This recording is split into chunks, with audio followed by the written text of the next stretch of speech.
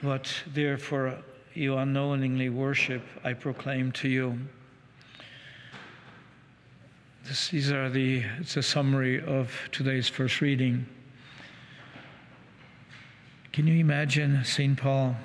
He is in the Philippi, in Macedonia, and then it's a fairly lengthy journey to Athens, and so he's escorted to Athens by his disciples.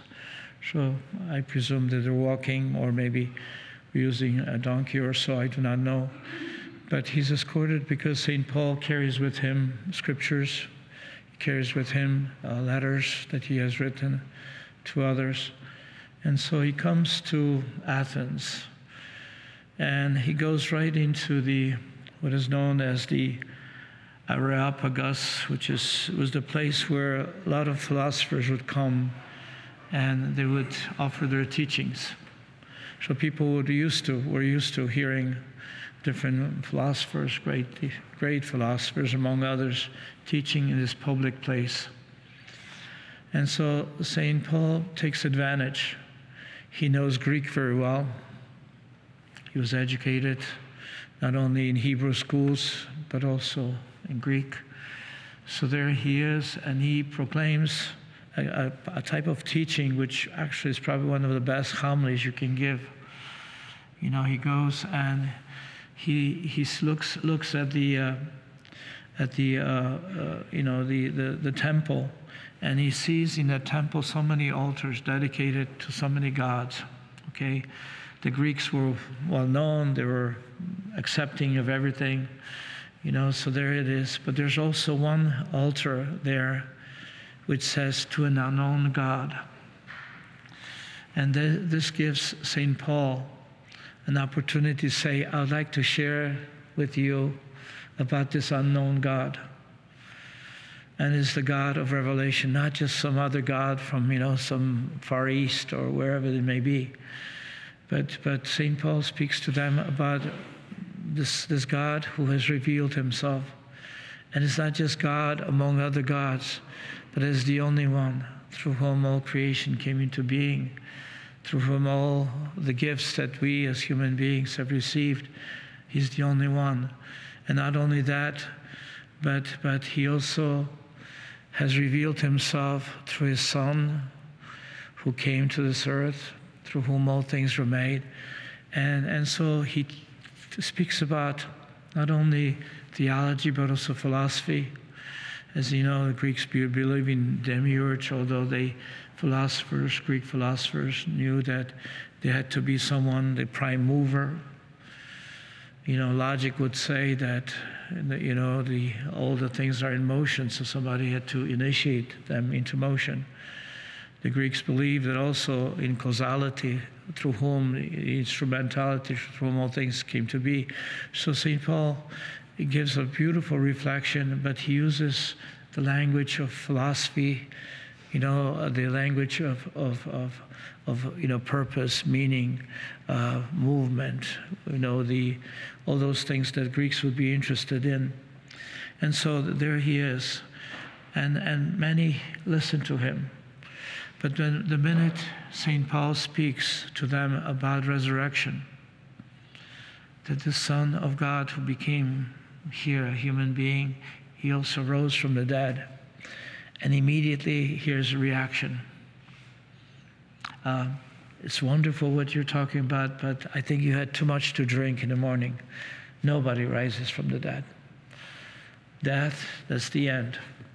We may have, Aristotle would say there's a soul is spiritual, immortal, even Plato, the categories. But the Greeks which were there, and there were men and women, not only men, but also women, as we know. And the minute he mentioned resurrection, okay, we'll hear you some other time. Being nice and diplomatic, saying, get lost. No, we don't want to listen to you. The reality of resurrection was at the stake here. I remember flying one day from Europe, and there was a gentleman next to me, And he kind of spoke so highly. He discovered this new faith, this new belief,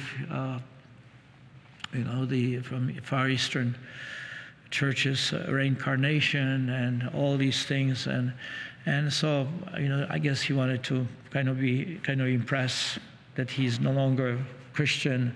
I was, with my collar on, so he wanted to kind of maybe perhaps, I don't know. I don't want to say what the implications were, but want to make sure that I heard him. And so I began to ask him, how is it possible for you to accept, reincarnation? And he also spoke of the fire and water and, and air, the four basic principles. And I said, contemporary chemistry and, would kind of speak of something different, the elements that this world is made in. But he was just kind of strong and so convinced. And I said, were you a Christian before? He said, yes. And he says, I was born Catholic. Okay. And I said, so what made you kind of go and begin to be interested in Far East religions? He says, resurrection. I don't believe in resurrection. I said, but you believe in reincarnation. Just doesn't really make sense. For me, that, you keep coming back and coming back. Yeah, it's a sort of a chemical type of process. Our earthly body, yes, goes into earth and it kind of dissolves into chemicals, so even biochemicals. So it's possible, but it really struck me, and we talked more. I don't think he was convinced about the science and maybe theology as well. I think he felt that he found something that gave him meaning, but I was saddened by the whole thing, because here we have God who reveals himself. He is God in Jesus, and there's witnesses who are willing to offer their lives. They have seen him risen from the dead. He promises us not only that what he has received, the disciples, what they have received, but also, like St. Paul, but what we receive by the gift of resurrection. And so there's something that St. Paul subsequently kind of learned a deep lesson. He says, from now on, I will not be using language of philosophy or these types of high kind of quality things, because most people don't care. The only one I will speak of is Jesus and him crucified. Jesus who suffered and died for us, and he rose from us. That's the only thing I will preach. Just Jesus, the one that I have found. Everything else is rubbish. Everything else doesn't mean anything. It's not the language of philosophy. It's not the language of profound insights of great oratory. But it's a very simple truth. He is the one, and there's no other. He's the one. He's the one who gives us forgiveness of sins. He's the one who already now makes us aware of the future glory. Now we know that there's life beyond the grave because he has risen. And those who have seen him know and have testified to the truth. They're willing to die for that truth. And for us, we receive the gift of the Holy Spirit, and we're convinced too that there's life beyond the grave. There's life of glory. There's life that awaits us. Christian hope is the realization that God has already prepared for us. Jesus said, I am going now, and I will prepare a place for you. A dwelling place, a place of glory for us. I'm going there so that you may come as I come to the Father. So I'll draw all of you. I'll take you home to be with me, to be with the Father.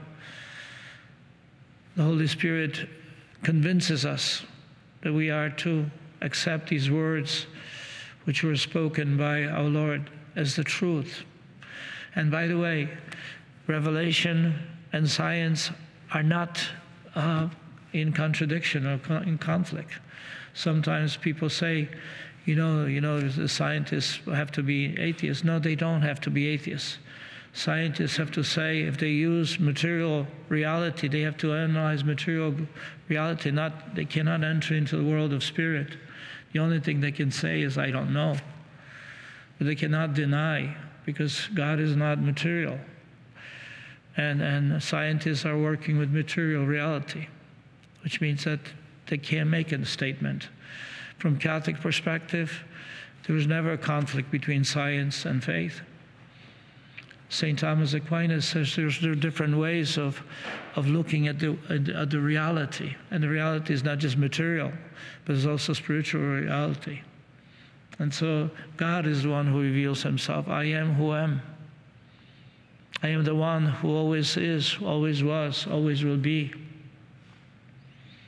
There was a Jewish rabbi who said something very, very interesting, and I mentioned this once or twice before, but he said, when God revealed himself especially through Moses, through the burning bush, he said, I am, yes, who am, because Moses wanted to say, who are you? So I'm the one.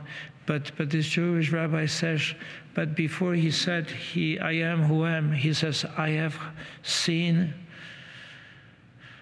you suffer slavery. I have seen you suffer, and I have come to rescue you. Which means it's God who's merciful, who sees suffering and wants to rescue. He's God of justice, who also sees human beings who are mistreating each other, and he wants to correct it. He's God of justice who sees this, and I'll take you out from this land of slavery, and I'll bring you to a land, promised land, flowing with milk and honey, meaning the fulfillment of your wishes and desires on a human level. But for us, he's also taking us where we are. I have seen you struggle. I've seen you being unfairly treated. I have seen you carrying the cross in your life, and I've come, and I want to take you where you are, and I'll bring you to the promised land of glory. And this is what Jesus says today in the gospel. You may not be able to know everything right now, but the Holy Spirit will help you and guide you, and He'll make you come to know everything about my teachings, my guidance, my promises. I was thinking of, after the revelation, public revelation is complete with the death of the apostles. Whatever was written, it's complete. But ever since the scriptures were written and they are complete, right now what we have is we're still unpacking it. Holy Spirit is helping us to unpack, to come to know more. Yes, we have heard in the Gospels, go out to the whole world, to the whole world and proclaim the salvation, the good news. Baptize them in the name of the Father, Son, and Holy Spirit. But then people begin to see, okay, we have the Holy Trinity.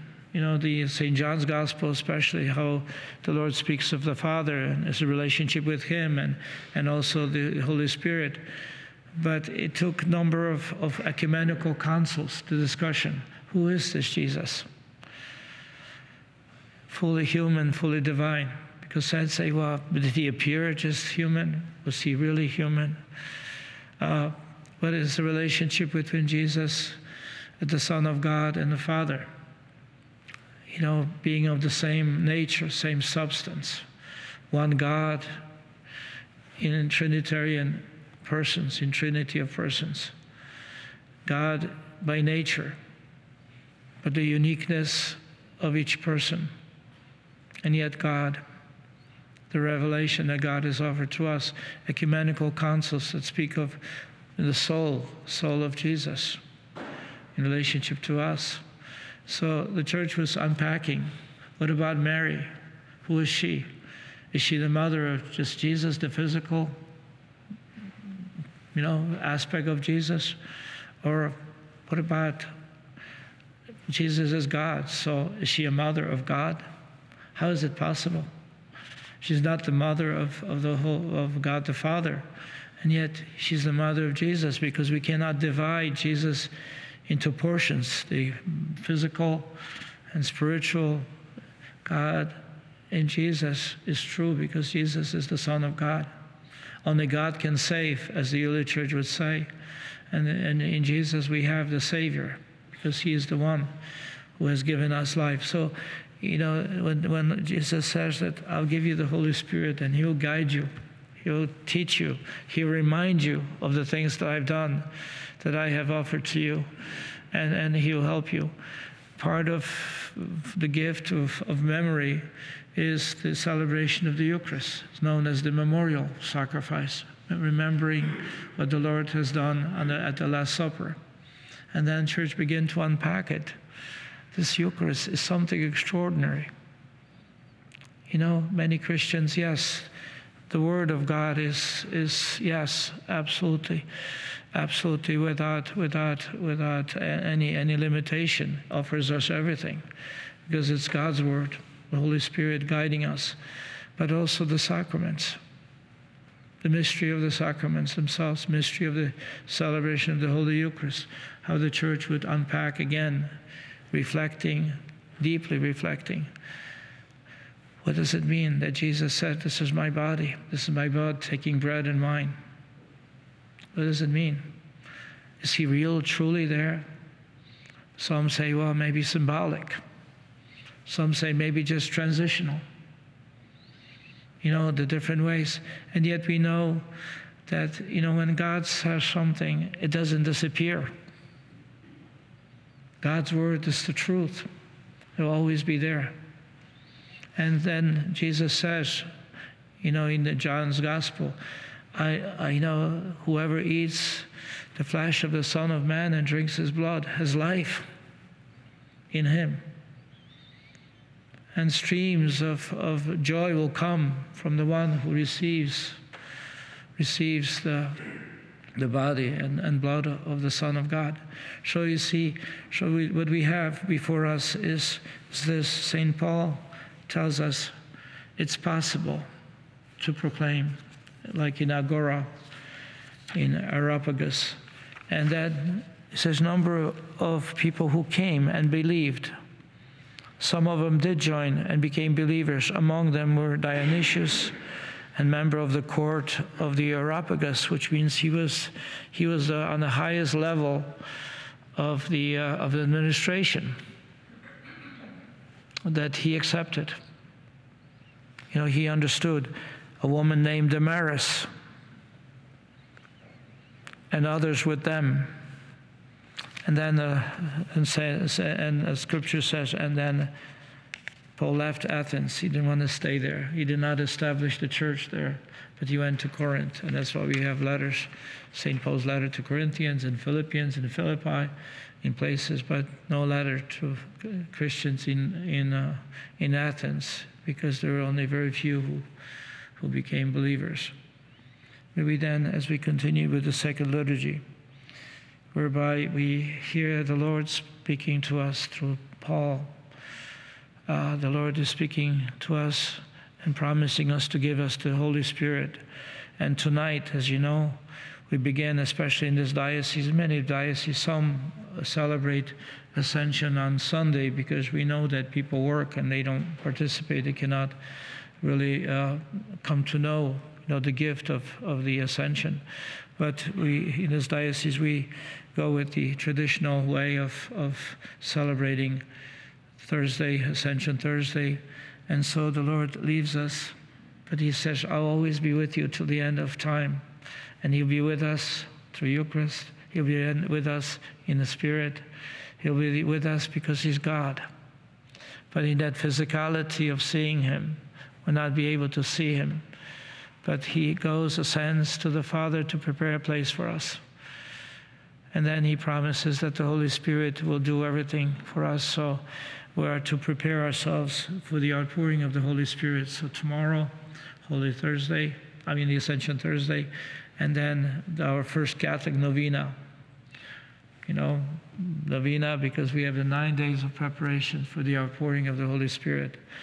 So if any other Christian would say, what are you doing with these novenas? Well, novena is a Latin name means 9 days. 9 days of preparation. So let us prepare ourselves for the outpouring of the Holy Spirit. Let's prepare ourselves. It says, come, Holy Spirit, I'm here. I want to welcome you. I want to open my heart so you can lead me and guide me. I want to know the fullness of the truth, of the revelation of Jesus and of the Father. I want to be a man, a woman who is faithful in every way. I want to be a person who hears and responds to the inspirations, movement of grace, inspired by the Holy Spirit. I want to be a man, a woman, a child. I want to be someone who is faithful to the end, has the courage and strength and wisdom and knowledge and understanding and the piety, the gifts of the Holy Spirit. I want those gifts to be unpacked, and I want those gifts that you have given to me through confirmation. I want those gifts to be unpacked and really become fruitful in every way, by wisdom, understanding, by our piety, by the courage that we have, all those things which are necessary. And then so we can see the fruitfulness of it. The fruitfulness will be happiness, joy, harmony. Fruitfulness will be collaboration with one another, love for one another. Those are the fruits. So as we can see, the church has these wonderful gifts, and they're free. We don't have to pay for them. The Lord has already paid for all of them. And the Holy Spirit is, again, a free gift to all of us. Eucharist is a free gift. Sometimes people say nothing is for free. Well, when it comes to Catholic faith, everything is for free. Perhaps maybe only some other things, the lights and candles and whatever it may be to help us see.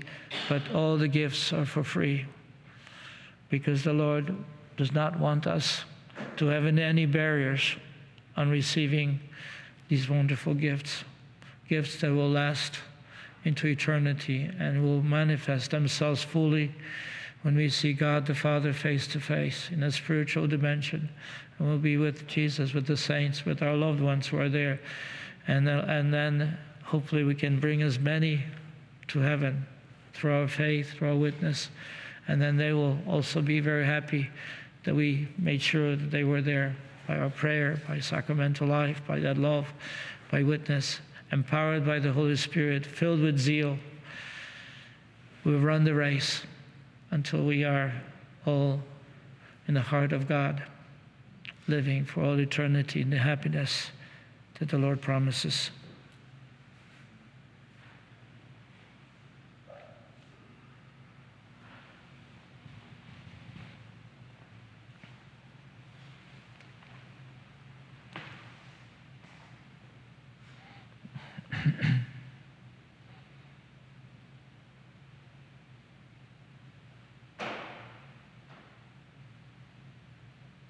Are you a Marian helper?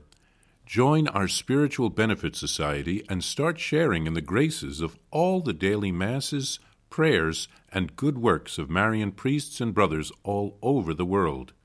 Sign up is free and easy. Simply visit micprayers.org. That's micprayers.org. Thank you, and God bless you. Please follow or subscribe to this podcast to receive the latest episodes and updates. If you have been blessed by this podcast, I invite you to leave a review. Reviews greatly improve our podcast ranking and will help spread this podcast to other people throughout the world. Are you enjoying this podcast? I invite you to listen to more shows brought to you by the Marian Fathers of the Immaculate Conception. Join us daily for enriching spiritual content, which will help you on your journey with Jesus Christ. Simply visit DivineMercyPlus.org for a complete list of our shows. That's DivineMercyPlus.org. Are you a Marian helper? Join our Spiritual Benefit Society and start sharing in the graces of all the daily masses, prayers, and good works of Marian priests and brothers all over the world. Sign up is free and easy. Simply visit micprayers.org. That's micprayers.org. Thank you, and God bless you.